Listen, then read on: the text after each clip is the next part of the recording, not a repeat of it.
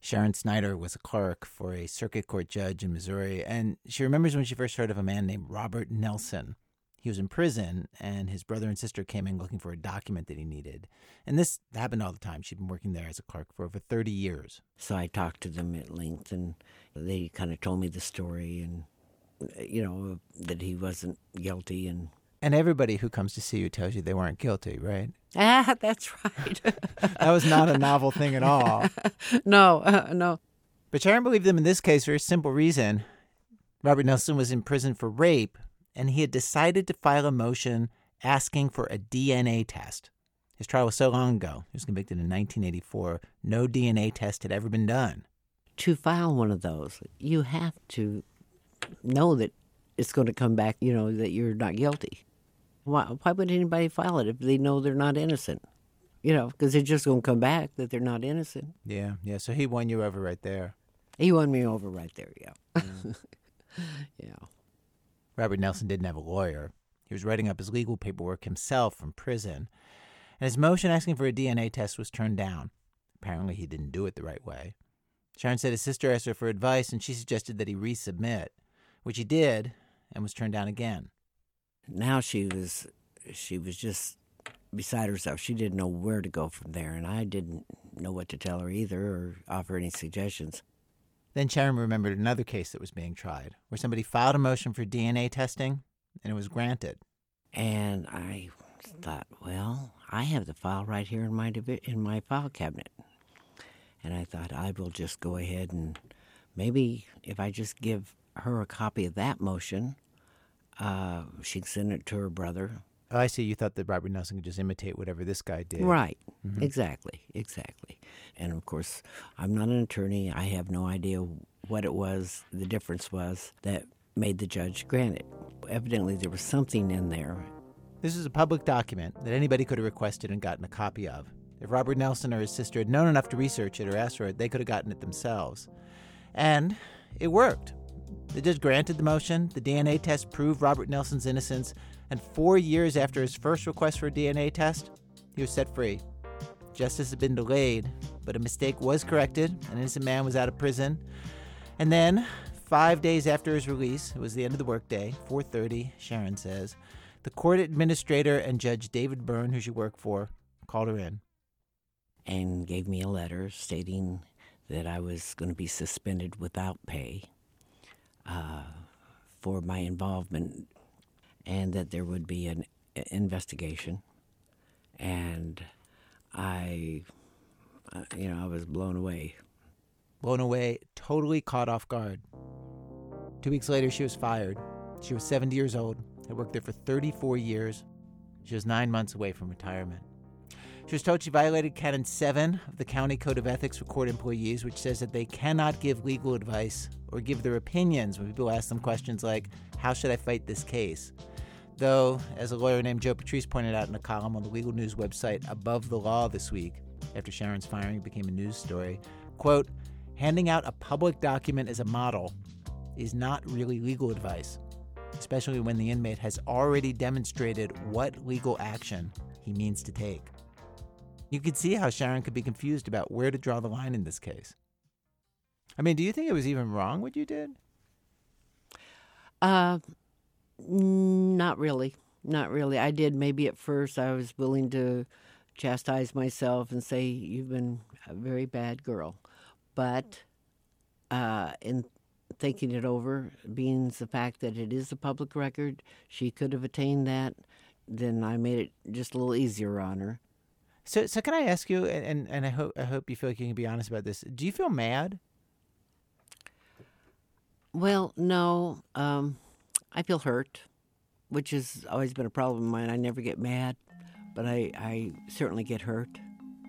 A spokesman for the Jackson County Circuit Court where Sharon worked declined to be interviewed, saying only, quote, because of legal and ethical considerations, we cannot comment on a personnel matter.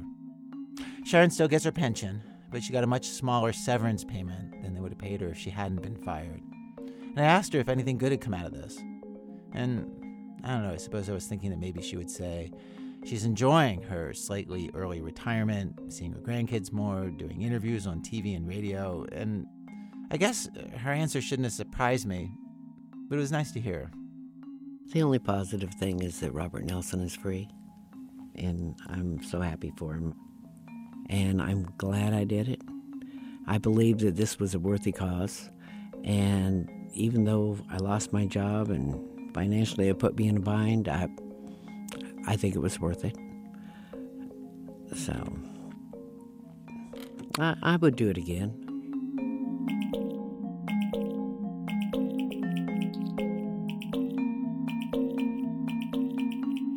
Well, today on our radio program, people who are just trying to help, doing the best they can think of. But as in Sharon's case, it is not always so clear what the best way is to help somebody without unintended consequences, either for the people being helped or the people doing the helping. We have 2 stories today, including a sheriff who is trying to do right by marijuana growers. From WBEZ Chicago, it's This American Life, distributed by Public Radio International. I'm Ira Glass. Stay with us.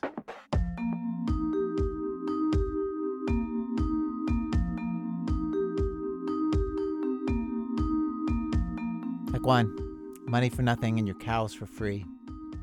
So there are charities that try to help poor people around the world in just about every way that you can possibly imagine. They give computers, they dig wells, they build schools, they send teachers or solar lamps. But a few years ago, 4 young guys, they were grad students at the time, decided they were going to try something simpler. They wanted to try just giving money to poor people.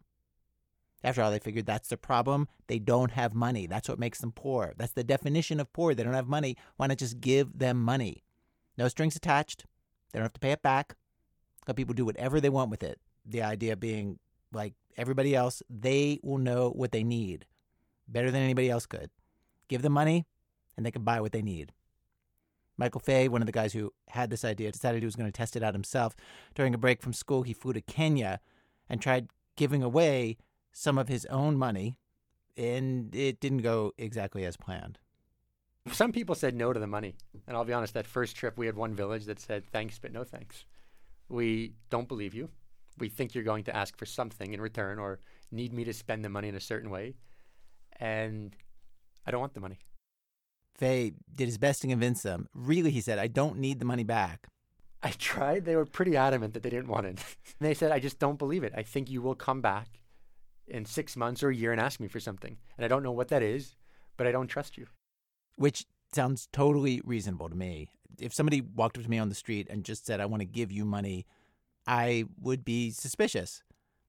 But on that trip, Fay did manage to find people who were willing to accept free money, and Fay and his buddies went on to start a charity. It's called Give Directly, and it just gives money to poor people.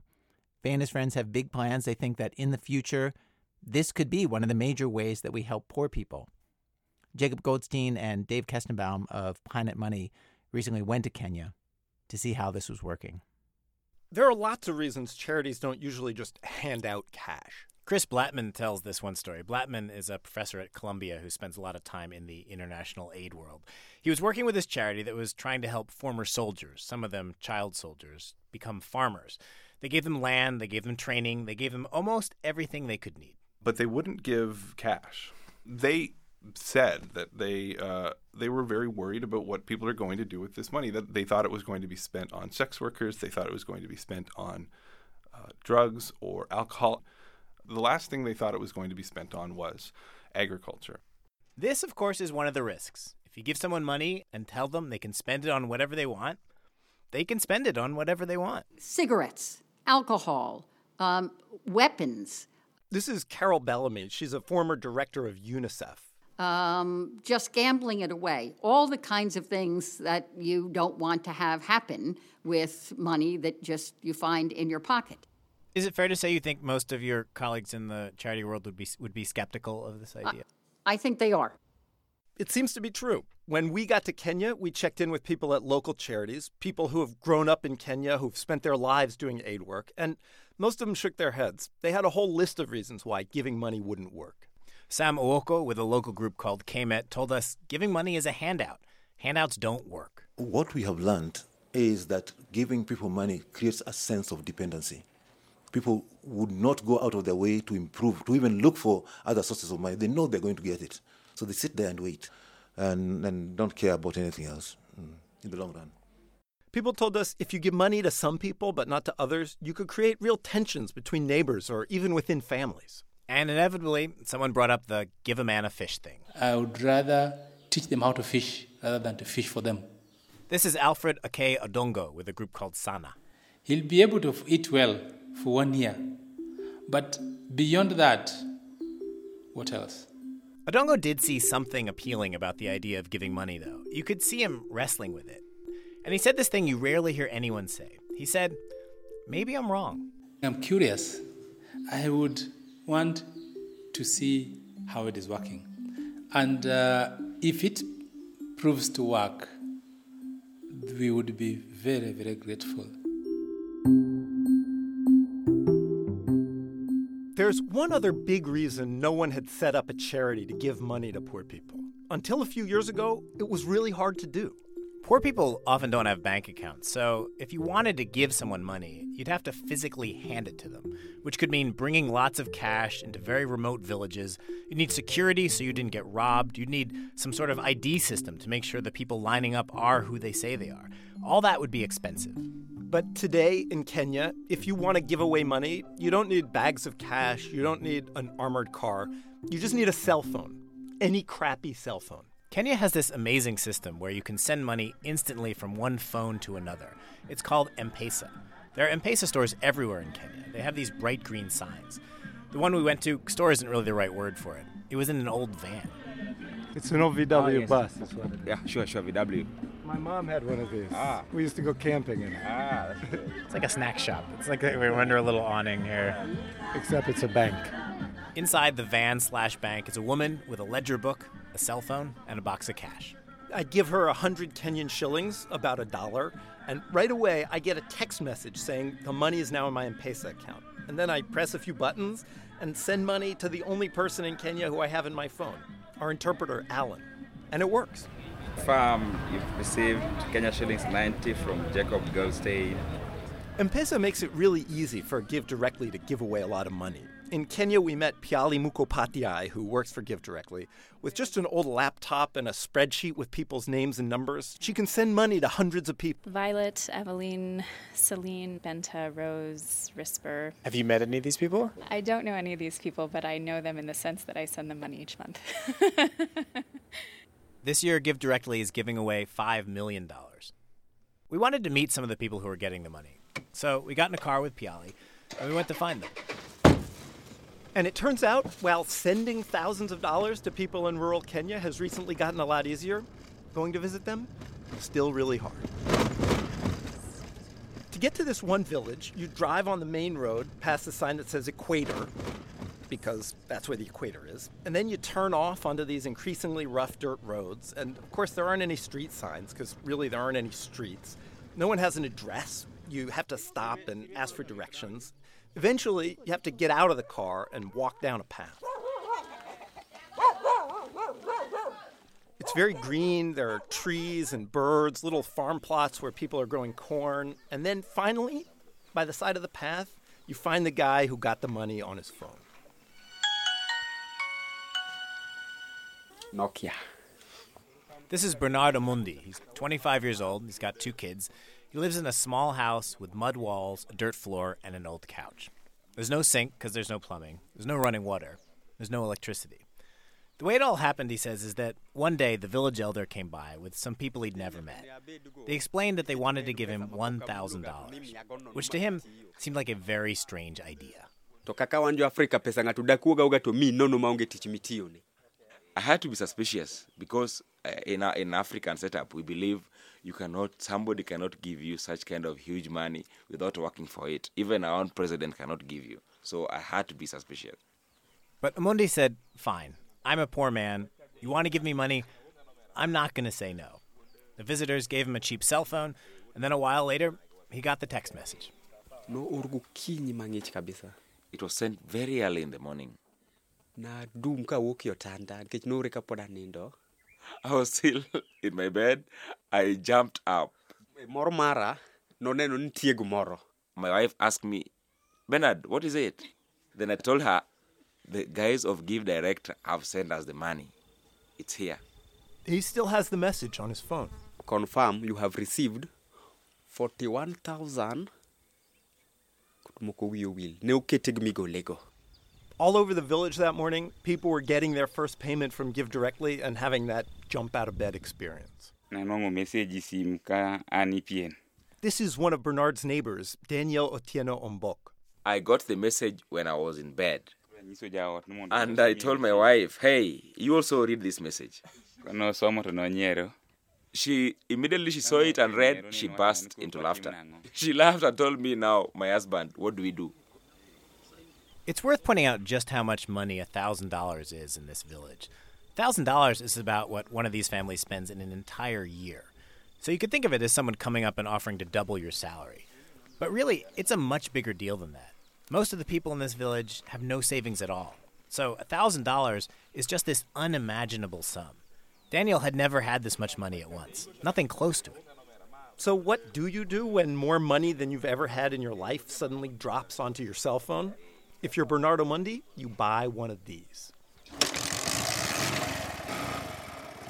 This motorcycle is called Bajaj Boxer. It consumes low fuel. The motorcycle cost him about $600. And this is not the kind of motorcycle you ride around so everyone will think you're cool.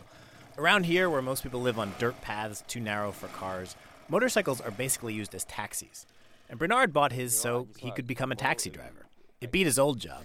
He used to work as a laborer. Often he would spend all day carrying heavy stones from one place to another. That's when he could find work. A lot of days there was no work at all. Now that he has his motorcycle, he says his work is much steadier. His kids used to go hungry, and they don't anymore. People bought all kinds of things with the money. One family bought a little mill to grind corn for people in the village. Another started selling soap and cooking oil.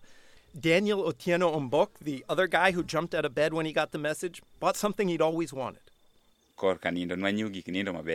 Mattress, high density beds. Mattress high-density bed, it turns out, is basically just a mattress. He used to sleep on a mat on the ground. Now I look like a human being. I'm not a human being. What were you before? John Inango.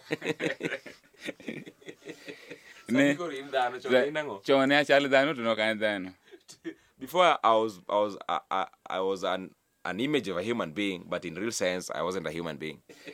The thing that really changed his life, he says, was the new roof. Daniel bought a metal roof to replace his old one, which was made of grass. He showed it to us. And if buying a new roof sounds like something that's nice to have but isn't really going to help Daniel in the long run, you've probably never owned a grass roof. Just about everyone we talked to had replaced their grass roofs with metal ones. I was just very happy. I was very happy about the money. This is Carolyn Adiambo, who also bought a metal roof and who explained why everyone was doing it. First of all, grass roofs are terrible roofs. They leak, failing to perform what is arguably the single most important job of any roof. When it rains, everything you own gets wet, it's hard to sleep, you have to keep moving around to find a dry spot. But also, grass roofs need to be constantly maintained. You have to keep replacing the grass, and apparently you can't just cut any grass from the field. You need a special kind of grass, and often you have to pay for it. The grass is very expensive because you have to buy grass every year, even 3 times. Yeah, and it costs a lot. A metal roof costs more up front, $200 or $300, but it can last for more than 10 years, and in the long run, it's way cheaper than a grass roof. So buying that metal roof means that every year, Carolyn and the others won't have to spend money buying new grass. It's like they just boosted their income for the next decade. They'll have more money in their pockets, money to pay for school fees or food or to buy a cow. And buying a cow, that was also really common. Oh, there. That's your cow. I named her Apala. It's a female cow, a very good one because it produces milk. A lot of milk. Daniel told us his cow cost about $400. He says it produces 2 liters of milk a day. His family drinks 1 liter and sells 1 liter for about 50 cents. Carolyn also bought a cow, but she says don't think of it as a cow. Think of hers as a bank. The cows are just like bank. Yeah. When we put there, it's just as if we have saved it on the cow. And why buy a cow instead of putting the money in the bank? in the bank. You know, money in the bank, sometimes you can just go and take it small, until it got finished. A cow, on the other hand, you can't fritter away a few shillings at a time. If you want to get your money out of a cow, you have to take your cow to market and sell it. All these things people spent money on, cows, roofs, a motorcycle, they seem like reasonable choices. In fact, they seemed so reasonable, we started to worry that people were just telling us the good news stories. So we asked a different question. Not what did you do with the money, but what did your neighbors do? And then we started to hear different stories. Bernard told us, sure, I spent the money well, but not everybody did. There's so many guys who are very careless, and I know as you're going to walk around in some homes, you're going to see guys who misuse their money. You'll get that some of them didn't even put up a house. Didn't even buy a motorcycle. Some of them are still staying in their garage houses. Yeah, you'll just see there's no change in his life, and they misuse the money. What did they do with the money? Samoro kaw yo madhe ting'en gumi madho en gumudhi samoro nitie ng'at ma onyiewo gomna chiemo to gumi chamo pod kiny kech nikaya kaya. So some of them are drunkards, so they probably use it to buy alcohol. Others just spend the whole amount on food. They just ate and became fat, and there's nothing to see. Nothing has remained of it. Bernard didn't name anyone in particular, but another guy in the village, a guy named Julius, said, "My neighbor, right over here, look. He still has a thatch roof on his house. He wasted his money. He was so embarrassed, he didn't even want to talk to you." He saw your vehicle, and he knew that you were around. He decided to run away. They're nowhere now. So we went to the neighbor's house, and just like Julius said, he wasn't home. There were two little kids there who told us that their parents had gone into town.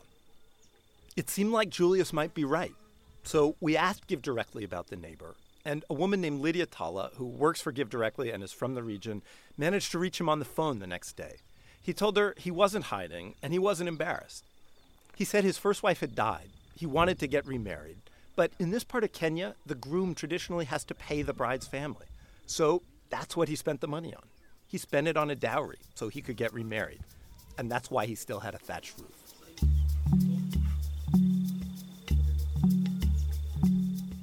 There was one problem we did see in the village. The money sometimes created tensions between people who got it and people who did not. Bernard told us he lost some friends over it. They'd come by and say, "Hey, I heard you got a bunch of free money. Share the wealth." He told them, "Sorry, I can't." Daniel told us he started staying late on his farm plot to avoid people. And if you think it's tough getting free money when your neighbors don't, try being the guy who doesn't get money. I'm feeling pretty bad. This is a man named Charles Odiambo. We ran into him one afternoon while we were walking along a dirt path. He was herding cattle. He said his neighbors got $1,000. He got nothing. Those who benefited from the project are laughing at us, saying that us we are sort of becoming a bother to them.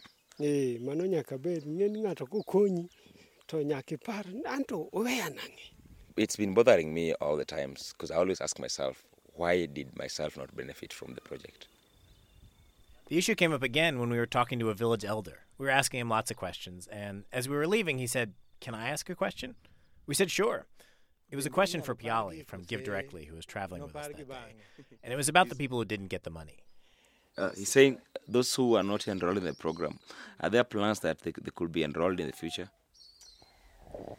So unfortunately at this time the enrollment is closed for this area. So we typically come to a village, enroll as many people as we can who are eligible, and then we move on. So we wish we could help everyone here, but we're moving on to other places at this point. Here's how Give Directly decides who gets money. They pick a poor village, and then they go to the village and find everyone with a grass roof, because people with grass roofs tend to be the very poorest. Those people get money. Piali says Give Directly is aware that handing money to some people in a village and not others is an issue, that it's creating tensions between the super poor and the slightly less poor. In fact, Give Directly is now testing out a new approach, where they just pick a poor village and give money to everyone, no matter what kind of roof they have. We wanted to compare what Give Directly is doing with what other more traditional charities are doing. So we went to another village nearby. It looked a lot like the Give Directly villages, except for one thing: the cows. The cows we saw in this village were much, much bigger. The cows were given to the people in this village by a charity called Heifer International, working with another charity called Send a Cow. And let's just say right off, these were some very impressive cows. They looked strong and healthy. They looked like they could eat the other cows we saw in Kenya. In fact, there was a minute where I thought one of them was going to eat me. Maybe it's not a good idea. Yeah, maybe it's not a good idea. We should just step out of the corral and ask her to tell us. Why don't we step out? The people who got these cows told us not only did they get an impressive cow, they also got a lot of really useful training. They were taught how to make sure the cow is getting the right nutrition. They were taught how to keep detailed logs to track milk production. They got visits from someone from Heifer to make sure everything was going well. And people told us all that made a huge difference. One woman, Grace Ochieng, told us her cow produces an enormous amount of milk. Mine is 15 liters per day. And it used to be? One, the local cows. 1 liter compared to 14 or 15? So it's 14 or 15 times better? Yes. This cow makes her a lot of money. She sells most of the milk. And there's this other nice thing about cows. They have babies. And a calf you can sell for hundreds of dollars. As part of the Heifer Send a Cow program, Grace is supposed to give away the first female calf to another family. That family will also get training and then pass on their firstborn calf to another family, and so on. Which is a nice idea. If you're a donor, you give one cow, and you imagine it turning into lots of cows, helping lots of people. And all that training, you could argue this is one of the most valuable things the developed world has to share. All that knowledge about how to get the most milk out of a cow and keep it healthy. If you just give people money, you're not passing on that knowledge. So if you want to help poor people in Western Kenya, what's better? Should you give them training and a giant, impressive, somewhat frightening cow? Or should you just give them the money instead? The guys who started Give Directly think that question can be answered. They're great believers in data. In fact, Michael Fay, one of the founders, told us that's part of the reason they started Give Directly. We literally just wanted to give away our own money. We don't have a very exotic story of founding the organization. We were in graduate school. We were studying development economics. We had a little bit extra money to give, and we wanted to know the best place to give it. Surprisingly, we had no idea. Fay and his friends were in grad school, and they wanted to give away a little money to help people in the developing world. And despite the fact that they were all studying the economics of the developing world, Michael Fay says they could not figure out which charity to give money to. There are two questions that we wanted to answer about charities that we found hard. One is, where does my dollar go? Exactly. If I want to trace it, where does it go? And two is, what's the evidence of impact? Not the anecdote, not the story, but real scientific evidence that would convince a bunch of geeks at Harvard. As geeks, there was one thing that did stand out to them, one place where there was lots of data: giving money. In the past decade or so, dozens of governments have started giving money directly to millions of their poorest citizens, and the results are pretty remarkable. In Mexico, families' incomes went up for years after they got the money. In Malawi, HIV rates dropped. In South Africa, one study found children ate better and actually grew taller. Giving money made kids taller. Fay and his grad student friends read the evidence on giving money and thought, wow. This is incredible. Cash is one of the most researched interventions in development. And there's no one doing it. There's no charity doing it. There's no charity doing this exclusively. And then you started to get this idea that, wow, this could be something quite big. Michael Fay says the whole idea just made sense to him. Poor people know what they need, so give them money and let them decide how to spend it. Now, in a lot of the programs with those impressive results, people did not just get money with no strings attached. Parents had to do things like take their kids to school or get them vaccinated, and the money usually kept coming for as long as families qualified. But the Give Directly guys thought, let's keep our charity as simple as possible. Just give cash to poor families for about a year, no strings attached. To figure out whether giving money with no strings attached is working, Give Directly is doing something that's very rare in the charity world. They're doing an actual experiment. The fancy term for it is a randomized controlled trial. Basically, you take a bunch of people who are all similar. In this case, they're all really poor. They all live in thatch roof huts in villages in Western Kenya. And you randomly put them into one of two groups. Group 1 gets money, Group 2 doesn't. Then you follow everybody, and you see what happens. You compare the two groups so you can tell what difference getting money makes. The experiment is being done by independent researchers who go out to the villages, and they do this incredibly detailed survey with people. It takes about 6 hours per family. Michael Fay says there are hundreds of questions. Have health outcomes improved? Has your income improved? Have you been able to feed yourself and have the basic nutrition? How have family dynamics evolved? Do you feel like you have more respect in the family? School attendance, all these sorts of things. You do those in both cases and you compare. They also measure kids' height and weight to see how they're doing. The results from the study are due out later this year, and they'll be made public. This study is not just about figuring out how well giving money works. It's also a challenge to other charities. Michael Fay's co-founder, Paul Niehaus, was pretty blunt about it. Providing training, flying in experts, paying staff, all that costs money. If you think what you're doing is better than just giving that money to people, prove it. We would like to see organizations make the case that they think they can do more good for the poor with $1 than the poor could do for themselves. That would be fantastic. And I think some may be able to make a convincing case, but if you go to the websites today, I don't think you're going to see that argument being made. Nobody even bothers. So, for example, if you're trying to figure out which is better, giving cows or cash, you could do an experiment. Take one village, give the people cows and training, and the next village over, take the money you would have spent on cows and training and just give it to the people. Paul, not surprisingly, loves this idea. It would be great, wouldn't it? It would be fantastic. That's exactly what the sector needs. We called up Heifer International to see what they thought of the idea. We talked to Elizabeth Bintliff, vice president of Heifer's Africa programs. How would you feel about a head-to-head trial where one village gets cash, the other village gets the same amount of money spent on cows and training, and we see which does better? Well, let me say this. I mean, as an African woman, that sounds to me like a terrible idea. I mean, you know, it sounds like an experiment, and we're not about experiments. These are lives of real people, and we have to do what we believe is correct. We can't make experiments with people's lives. They're people. It's too important. Mm-hmm. I think the give directly response to that would be, we have to do experiments because that's how we can figure out the very best way to help people. It's just not that linear. It's not an equation. It's an ecosystem. That's the only way I can describe it. Is part of what you're saying that you feel like there's a limit to data? Well, data has its value, but it cannot capture everything. There is a limit to it.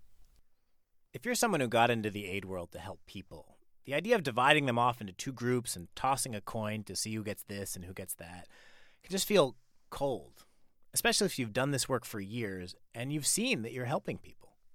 I was in Zambia in September of last year, and I was with a woman whose name is Flora, who I will forever remember. And she had received a couple of draft animals from Heifer. And within 2 years, and she had really good records, within 2 years she had more than tripled what she was getting out of that farm. And for her, it wasn't just about the money. And I talked to her about what the real value is. And she said, I'm a proud woman, and I can stand up and I can talk and people listen to me and I have a voice. And you can't measure that stuff. Sorry, I'm getting emotional. You just can't measure that stuff.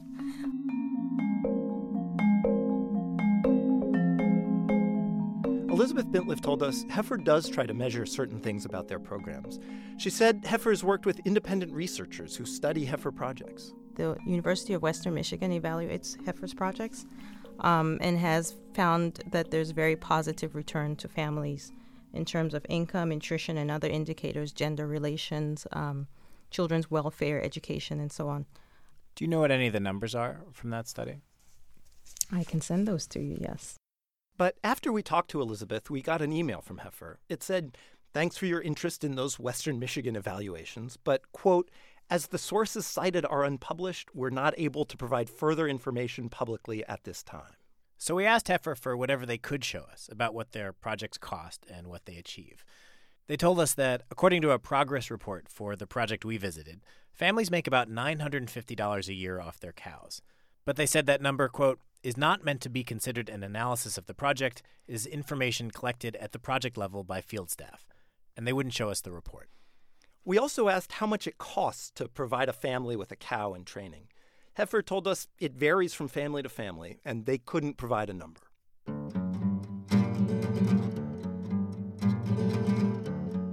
Giving cash with no strings attached clearly has limits. Even if it works in rural Kenya, it may not work so well in Asia or in urban areas. It won't magically fix all the other things that keep people poor. It won't end civil wars or fix corrupt governments or create new vaccines. But even if it just helps poor people climb up a couple rungs, that would be a huge accomplishment. And here's something else. Until pretty recently, the charity world has been about doing stuff that helps, without really thinking, well, how much does it help exactly? And how much does it cost? And there does seem to be this shift that's happening, a shift away from glossy brochures and smiling children and happy anecdotes, a shift toward data. Philanthropy is getting nerdier. Last year, the Give Directly guys gave a presentation at the corporate charity office of Google, a place where data counts for a lot. In the presentation, they didn't show any pictures of people. What they did show were charts and studies and lots of numbers. And the people at Google were impressed. In fact, they gave Give Directly $2.4 million and told Paul and Michael, "You're thinking too small. Go figure out how to give money to lots more poor people."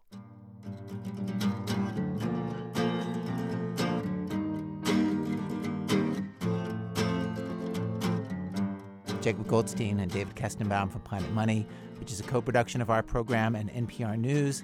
Their blog and twice-weekly podcast about economics, but for the rest of us who don't necessarily give a damn about economics, is at npr.org/money. Coming up, a sheriff tries to keep lots of deputies on the street, tries to make their jobs more efficient, tries to bust big illegal drug operations, all by making peace with marijuana growers. That's in a minute from Chicago Public Radio and Public Radio International when our program continues. This American Life from Ira Glass. Each week on the program, of course, we choose a theme, bring you different kinds of stories on that theme. Today's show, I was just trying to help stories of people, doing exactly that. We've arrived at Act 2 of our program. Act 2, nipped in the bud. So here's a problem that somebody's got to step in and help with. What are we going to do about marijuana? Lots of states have made moves to legalize it in various ways in recent years. It has just made it more complicated. It's really kind of a mess. Case in point, it's been over a decade since California allowed medical marijuana, and they still have not figured out exactly how to handle it. Lots of people with no actual, medical need are getting lots of marijuana. How much you're allowed to grow or buy or possess varies from county to county. State law says that you can possess up to 8 ounces of processed marijuana, but it also says that if your doctor decides you need more, it's okay to have more. At one point in Mendocino County in the northern part of the state where most of the pot is grown, it was legal to have up to 2 pounds of the stuff. But if you went to Lake County, just right next door with that amount of pot, you were breaking the law. It's confusing even for cops. There are situations for cops without any clear path about what you're supposed to do. This next story is a story about one of those situations and a cop who is trying to do the right thing, trying to help his community as best he can figure out to in Mendocino County. Mary Cudahy tells what happened. When I sat down with Tom Allman, the elected sheriff of Mendocino County, I asked him what I thought was a pretty straightforward question about marijuana. Do you have any estimates of how many people are actually growing in Mendocino County? That is the funniest question I have heard in a year. Do I have any estimate of the percentage or the number of people who are growing in Mendocino County? I know I have never thought of that question. I've never thought of the answer.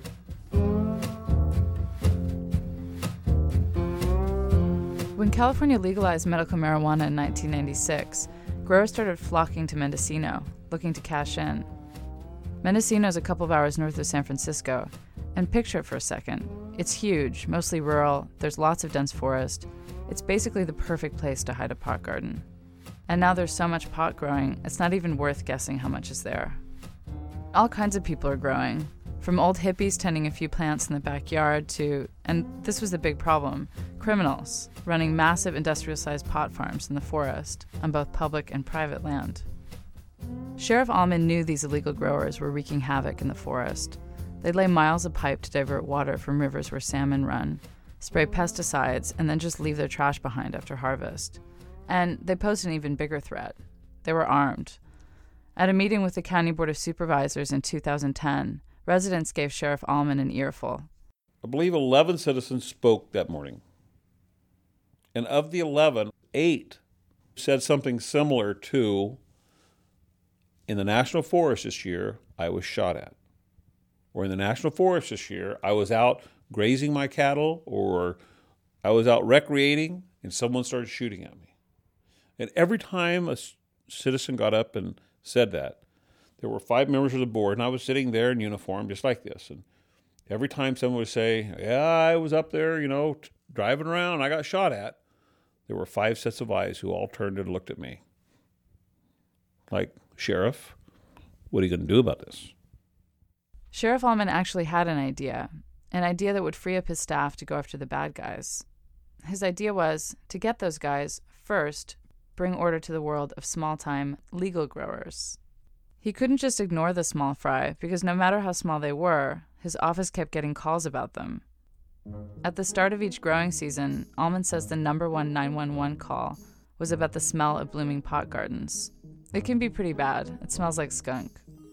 And each time, the sheriff's department had to respond, even though county law said it was legal for residents to have up to 25 plants with a doctor's recommendation. So people would call the cops, the sheriff's office would have to send someone out, check if the grower had a doctor's note, check that the note was legit, count the plants, fill out paperwork. Best case scenario, the deputy has spent an hour verifying that everything is perfectly fine.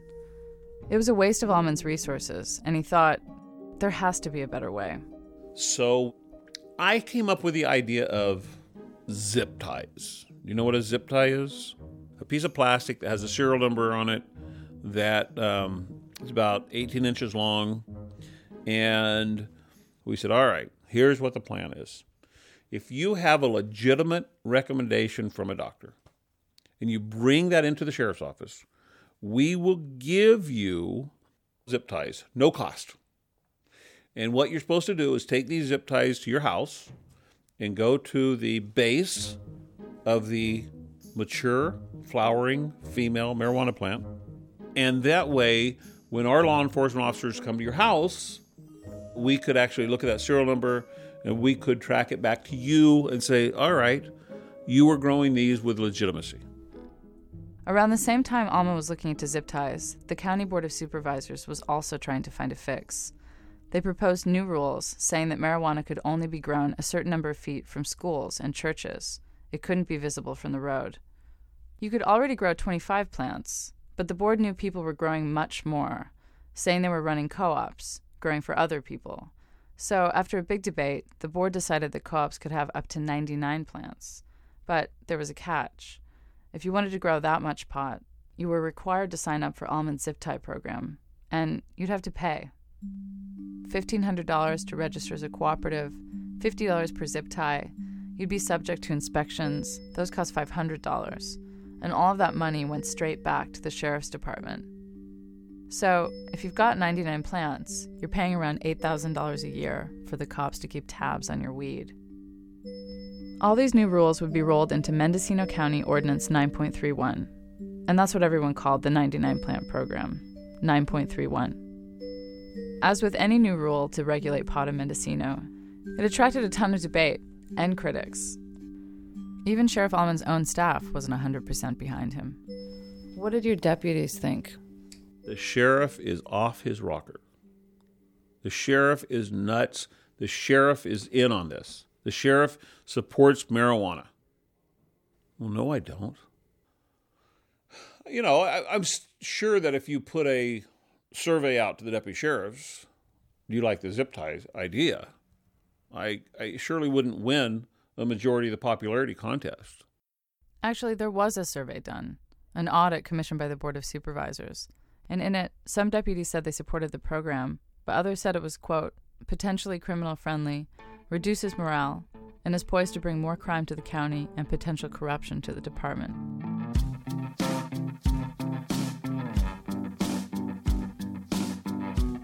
The board passed the new rules by a vote of 3-2, and once 9.31 got up and running, it worked.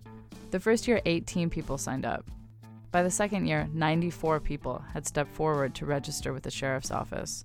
It meant that those people were out in the open, paying fees, and this was new, inviting cops into their homes to count their pot. I was very excited to have clear regulations. You know, I feel like overall it was a very healing time for the community. Matt Cohen was one of the first farmers to sign up. He's known around Mendocino as the poster boy of 9.31. He's the guy who would talk to TV reporters and give them tours of his garden. Matt's operation was called Northstone Organics. His customers could get fresh vegetables, pasture-raised eggs, goat cheese, and 40 varieties of premium buds delivered straight to their door. Matt ran the operation on a 10-acre property where he and his wife also lived. They invested a lot of money and took the business seriously. We had 15 plus full-time employees and, half dozen seasonal employees.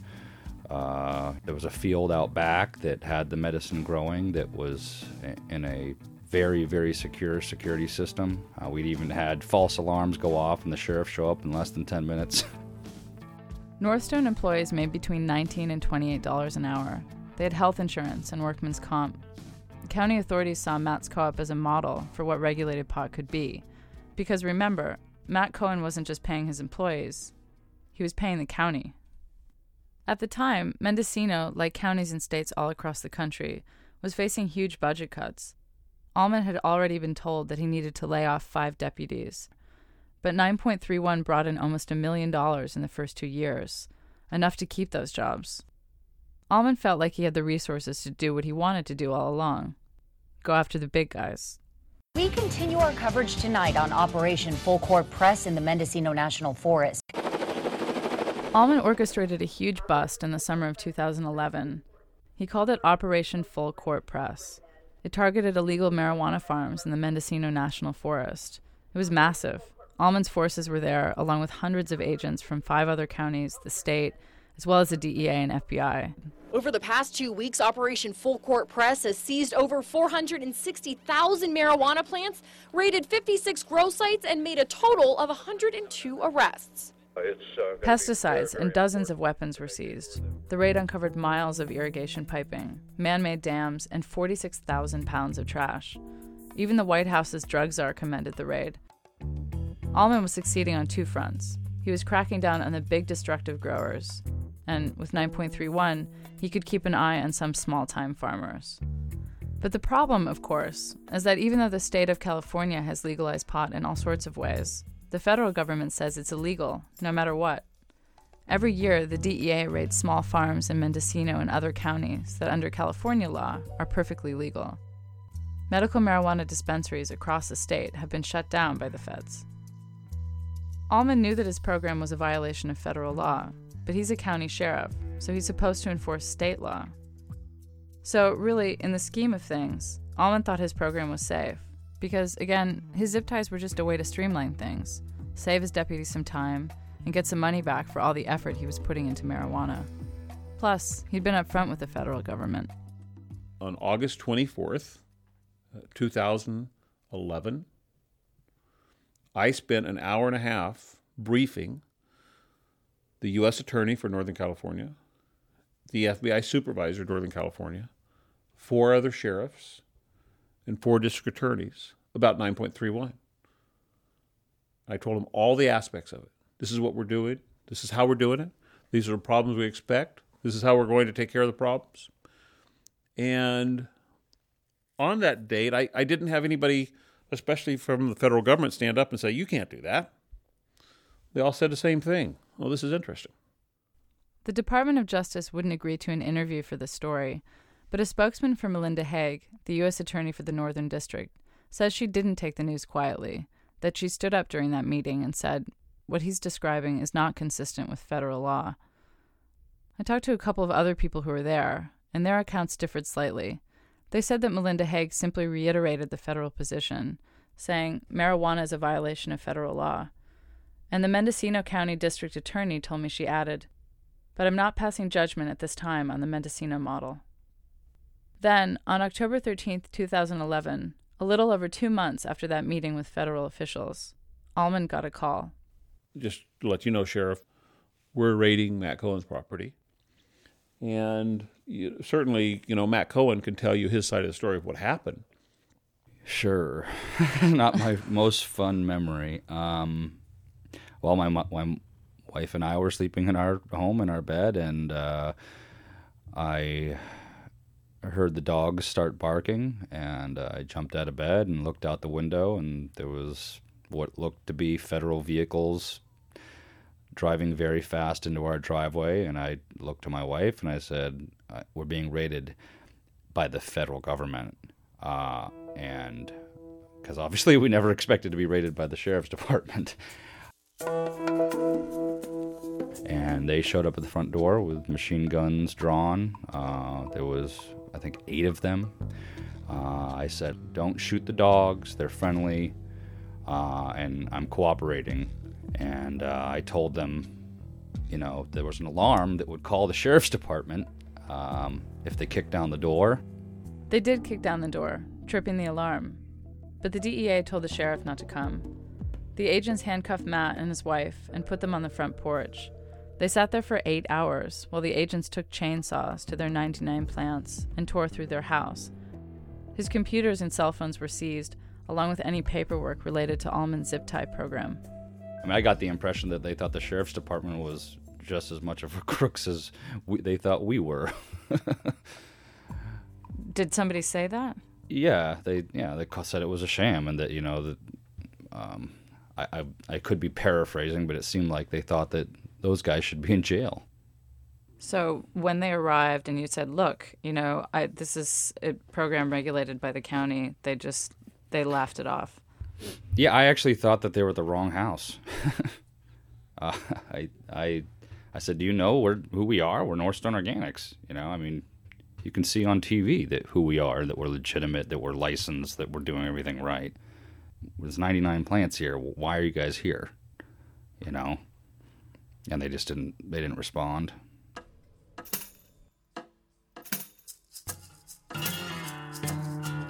Matt wasn't charged, but there are a lot of theories in Mendocino, or at least rumors, about why he was raided. Theory number 1, almost everyone I talked to said that shutting down the poster boy of 9.31 was payback. The county program flew in the face of federal law, was an embarrassment to the U.S. Justice Department, and so the DEA pulled the plug in the most public way possible. Or maybe Allman's deputies who didn't like the zip ties had complained to the feds. The most interesting theory I heard was from John McCowan. He's on the Board of Supervisors.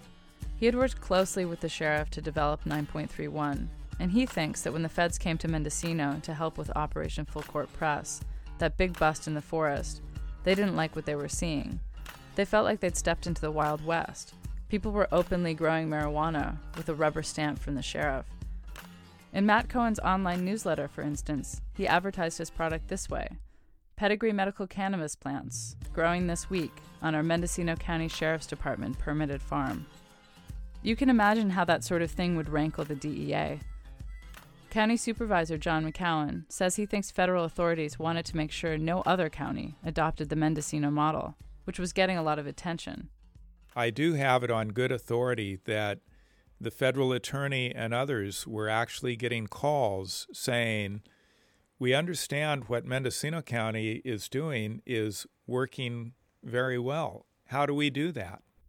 Again, the Department of Justice wouldn't speak with us, but they did confirm that the Northern District got at least one call along these lines, and that they replied that the Mendocino program was a violation of federal law. Sheriff Allman told me he had also spoken to 6 sheriffs from other counties, both inside and outside California, who all wanted to know how the program worked.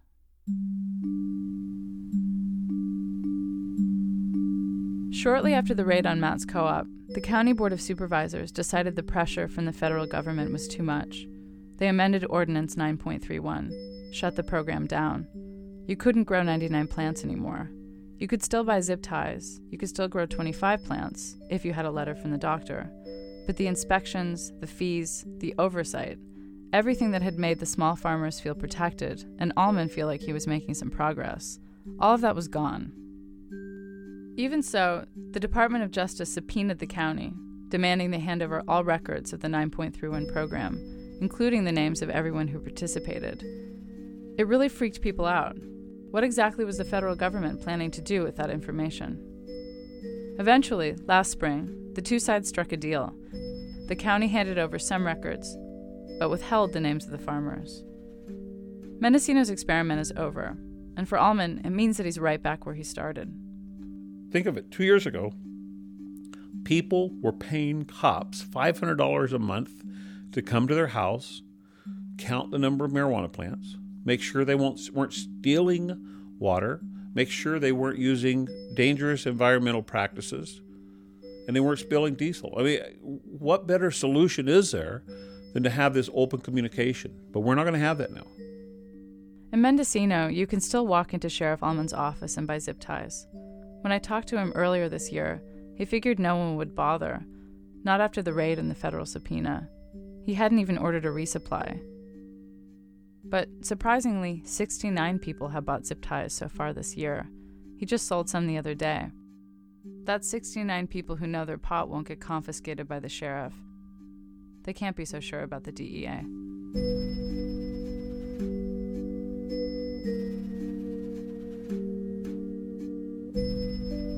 Mary Cudahy.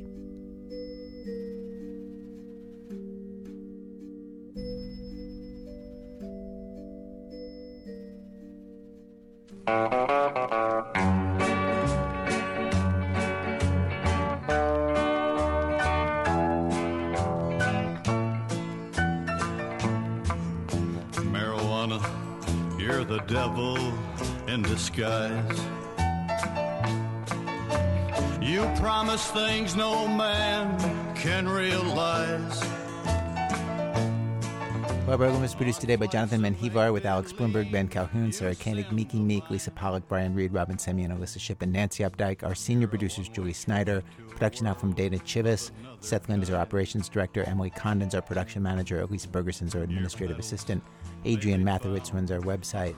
Research help from Michelle Harris and Julie Beer. Music help from Damian Gray from Rob Geddes. Special thanks today to Dan Savage, Robert Nelson, our interpreter in Kenya, Alan Obiero, and Julia in Mendocino County. Our website, thisamericanlife.org.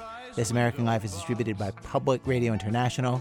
Thanks as always to our program's co-founder, Tori Malatia, and he called everybody on staff to find out how they all spent this year's annual bonus. He just gave me a report. So some of them are drunkards, so they use it to buy alcohol. Others just spend the whole amount on food and became fat. I'm Ira Glass, back next week with more stories of This American Life. Marijuana, you're the devil in disguise. You promise things no man can realize. PRI, Public Radio International.